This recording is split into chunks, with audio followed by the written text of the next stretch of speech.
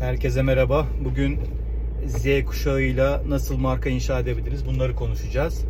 Şimdi baktığınızda geleneksel markalar, organizasyonlar, 100 yıllık firmalar ki Türkiye'de sayısı yok denecek kadar az 100 yıllık firma. Dünyada da globalde de baktığınızda ilk yüze giren markaların neredeyse %80'i kendini güncellemiş ve Z kuşağıyla inşa etmiş bir organizasyon sürecini yaşıyorlar. Dolayısıyla da Z kuşağıyla, yani bu zamanın ruhuyla büyüyen, bu zamanın ruhuyla beslenen, bu zamanın ruhuyla iş yapış şeklini, anlayışını, algısını, alışverişini, ticaretini, birçok aslında bakış açısını kendi ruhuyla, gözüyle ve bu zamanı temsil edecek şekilde bakabilecek bir yapıya sahip olan organizasyonlar başarılı oluyor. Ve dolayısıyla da Z kuşağıyla geleneksel yöntemlerle iş yapış şekline alışmış organizasyonlar bir türlü anlaşamıyor. Ve dolayısıyla da bizim zamanımızda böyleydi. Çok duyduğunuz cümle, anneleriniz, babalarınız, yeni nesile, özellikle Z kuşağına söylenenler tarafından baktığınızda bizim zamanımızda böyleydi. Şimdi iş yapış şekilleri de aynı bu düzeyde ilerliyor. Bizim zamanımızda böyleydi. Şimdi o zaman bizim zamanımızda böyleydi kavramını da bizim güncellememiz gerekiyor. Geleneksel iş yapan iş insanlarına, iş yapan profesyonellere. Eğer bu zamanın ruhunu anlamaya, çalışmıyorsanız, yani bu zamanın ruhunda insanlar neyi arıyor, nasıl bir iş yapmak istiyor, nasıl bir marka istiyor, nasıl bir kendi içerisindeki motivasyonunu sağlayabilecek, gelecekte kendisini nerede gördüğüyle alakalı bugün neyi yapmak istiyor, bunları oturup bir anlamamız, dinlememiz gerekiyor. Çünkü hep duyduğumuz organizasyonlarda, konuşmalarda gittiğimizde, şirketlerde, firmalarda yapılan konuşmalar bunlar. Ben bunları anlamıyorum. Bunlar işte hiç bizi anlamıyorlar. Hep böyle bir anlamama duygusu içerisinde her iki tarafta. O yüzden artık tek taraf var arkadaşlar. O tarafta bu zaman ruhu. Yani bu zamanda yaşayan organizasyonlar. Çünkü birçok platform artık dijitale kaymış durumda. Artık dijital dönüşümden bahsetmiyoruz. Dijitalle geçmekten bahsetmiyoruz. Artık e-ticaretten bahsetmiyoruz.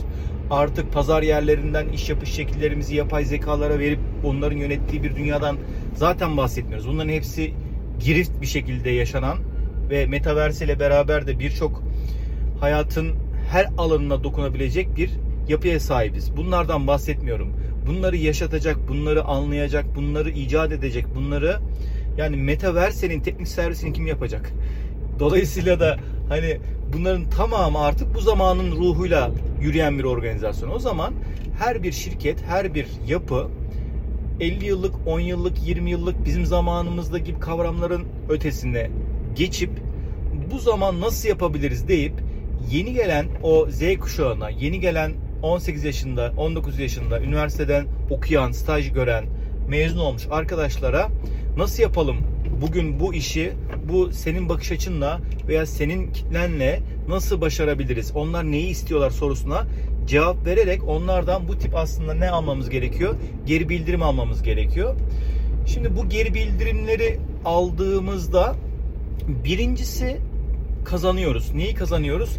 O kuşağı kazanıyoruz. Yani kuşak diyor ki ya hani ben gittiğim yerlerde, çalıştığım yerlerde bir türlü anlaşamıyorum. Neden? Kimse beni dinlemiyor, kimse beni anlamıyor. Birincisi anlayan bir yönetici, anlayan bir patron, anlayan bir kurucu, artık her neyse. Birincisi anladığınızı bu anlamda dinleyerek ne yapabiliyorsunuz? Z kuşağına sizinle beraber çalışmak istiyorum diyebiliyorsunuz. Dolayısıyla da birincisi kazanım, Z kuşağını kazanmak. Onu kazandıktan sonra yolculuk başlıyor. Ondan sonra size zaten neler yapılması gerektiğiyle alakalı, nelerden heyecan duyduğunu, neler markaya nasıl değer katacağını, nerelerde gerçekten de değer katıp nerelerde faydalı olamayacağını bile açık seçik bir şekilde size söyleyebilecek arkadaşları var artık.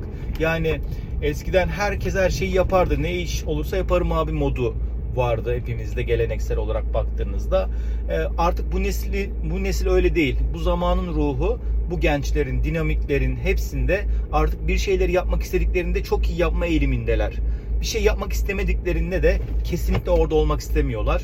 O bakımdan da bu iş yapış şeklimizi, bu markaları inşa edecek bu kuşak, o zaman bizim bu kuşakla iyi beraber, onların ruhuyla ve hani bizim zamanımızda diye başlamaktansa bütün bildiklerimizi, tecrübeyi, deneyimi onların diliyle, anlayacağı dille aktarabilmek, ama o aktardıklarınızın yani o zaman öyleydi diyebilmek, bugün bunun böyle başarılı olmasının mümkün olmayacağını, bugün bu iş yapış şeklimizi, bu modeli gerçekten de markadan ne bekliyor, çalışan ne bekliyor, Z kuşağı yöneticisinden, ekip arkadaşlarından ne bekliyor ve bizler de onlardan neler bekliyoruz ortaya koyup ortak akılla bir hedef ortaya koyduktan sonra işte bütün o ortak aklı, gönlü, ruhu, tecrübeyi, bilmediklerinizi, bildiklerinizi harmanlayarak yolculuğa devam edebiliyor olmak gerekiyor. İşte bu zamanın ruhuyla arkadaşlar, Z kuşağıyla, bu gençlerle bir marka inşa etmek istiyorsak artık bizim zamanımızda kelimesini bir kenara bırakmamız gerekiyor. Bizim zamanımız yok. Tek bir zaman var. O da bu zaman. O zaman ne yapıyoruz? Bu zamanı en verimli, en etkili, en dinamik bir şekilde kullanmak için çalışmalar yapmamız gerekiyor. Ve verimlilik aslında bütün mesele burada. Her gün, bakın bugün birkaç gün sonra verimlilik teknoloji fuarı var Ankara'da. Her yıl yapılır. Dünyanın her yerine verimlilik zirveleri, verimlilik çalışmaları, teknoloji, verimlilik. Bakın hep bunlar teknoloji, verimlilik bir arada. Yani şimdi teknolojiyi kim kullanıyor? Bu kuşak kullanıyor. Verimliliği kim sağlayacak? Bu kuşak sağlayacak.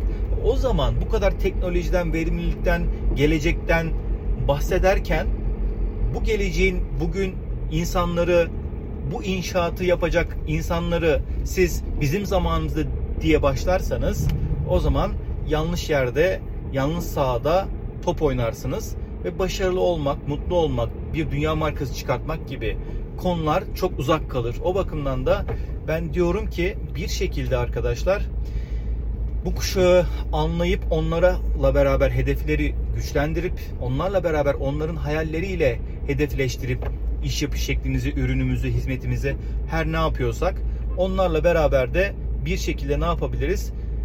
Bu kuşağın anlamış olduğu dili kullanarak, araçları kullanarak özellikle. Çünkü bu araçlar teknoloji, iş yapış şeklimizi değiştirdiği için bu araçların kullanıcıları da bu kuşak olduğu için bizim de hızlı bir şekilde bu araçları kullanabilme, bunları öğrenebilme yeteneğine sahip olmamız gerekiyor. Bir de konfor alanlar oluştuğu için genelde hani bir yeni program, yeni bir uygulama, yeni bir şey öğrenmek çok istemiyoruz. Bundan dolayı da aslında bu kuşakla çok çatışıyoruz kendi içimizde. Çünkü onlar bunu öğreniyorlar, biliyorlar, bir şeyler konuşuyorlar. Sen onun dilini anlamadığın için veya işte Snapchat'te bir şeyden bahsediyorlar veya ne bileyim LinkedIn'de, Instagram'da, birçok TikTok'ta yaptığı reklam çalışmalarından bahsediyorlar. Tabii anlaşamadığımız nokta onları kullanmadığımız için o dili de bilmiyoruz. O dili bilmediğimizde de anlaşamıyoruz. Dolayısıyla da yabancı dile dönüyor bu. Ve böyle olunca da insanlar birbirini anlayabilmesi için önce o dili yakalayabilmesi gerekiyor ve bizler de o dili öğrenmekle aslında bu zaman ruhunu, eğer bu zamanda bir dünya markası yönetiyorsanız, bir dünya markası olma yolunda bu markayı bu kuşağa aktarma noktasında eğer bir şeyler yapıyorsanız, ki mutlaka yapıyorsunuz, her ne yapıyorsanız şu anda, ne bileyim uçak bileti satıyorsanız bugün öğrenciler uçak biletleri ne uygulamalardan alıyorlar. Bugün ne seyahat satıyorsanız, bugün bir simit satıyorsanız bugün Getir'den alıyorlar. Su satıyorsanız ne bileyim Bana Bir'den alıyorlar. Birçok uygulamalardan ne oluyor aslında baktığınızda çalışıyor bütün mekanizma ve bizler de globalde bu başarıyı sağlayabiliyor olmamız gerekiyor. O yüzden bir Richard Branson'ın bir çalışması var aslında, genelde şunu söylüyor. Richard Branson geçenlerde uzaya da gitti. Kendisi bir havayolu şirketi var ve birçok şirketleri var. Hep böyle ayda bir, yanlış hatırlamıyorsam 7 ila 12-13 yaş arasındaki çocuklarla sohbet etmeyi, onlarla toplantı yapmayı, onları anlayarak bir şeyler yapma, bir şeyler geliştirme eğiliminde olduğunu biliyorum. Dolayısıyla da bunu yapmasının sebebi tabii ki onu anlayabilmek, oturup dinleyebilmek. Bunlar ne konuşuyorlar?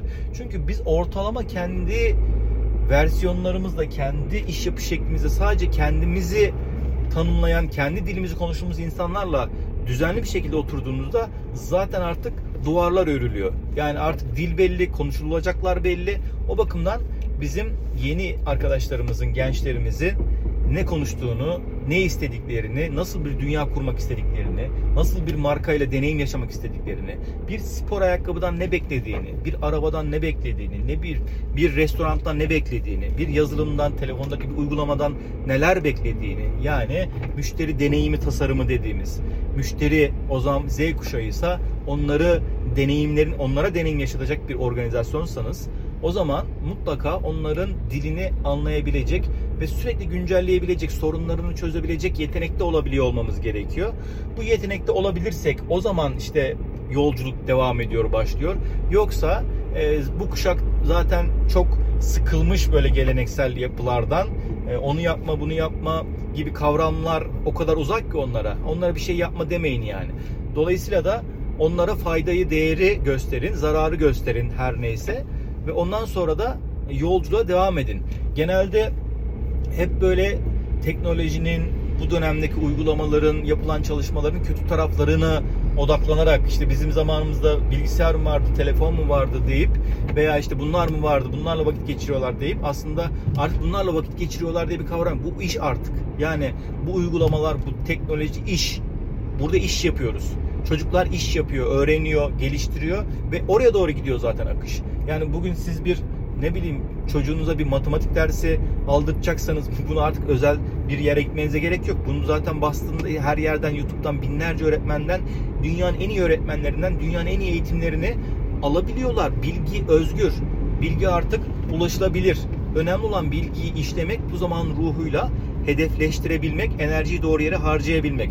Bunu yakalayabilirsek, bunu gerçek anlamda samimi bir şekilde buna kucak açabilirsek bir yolculuk devam edecek. Onun dışında arkadaşlar bu kuşağı anlamadan, bu kuşağıyla beraber bir marka inşa etmek istiyorsanız önce bunu anlayabiliyor olmanız gerekiyor. Ve birçok marka artık startuplar, özellikle birçok geleneksel şirketler startuplar kurmaya başladı. Kurumsal girişimcilik dediğimiz kavramları devreye soktular. Ve artık kurumsal girişimcilikle beraber diyorlar ki tamam ben işte bunu yapmak istemiyorum diyor Z kuşağı. İşe girmiş.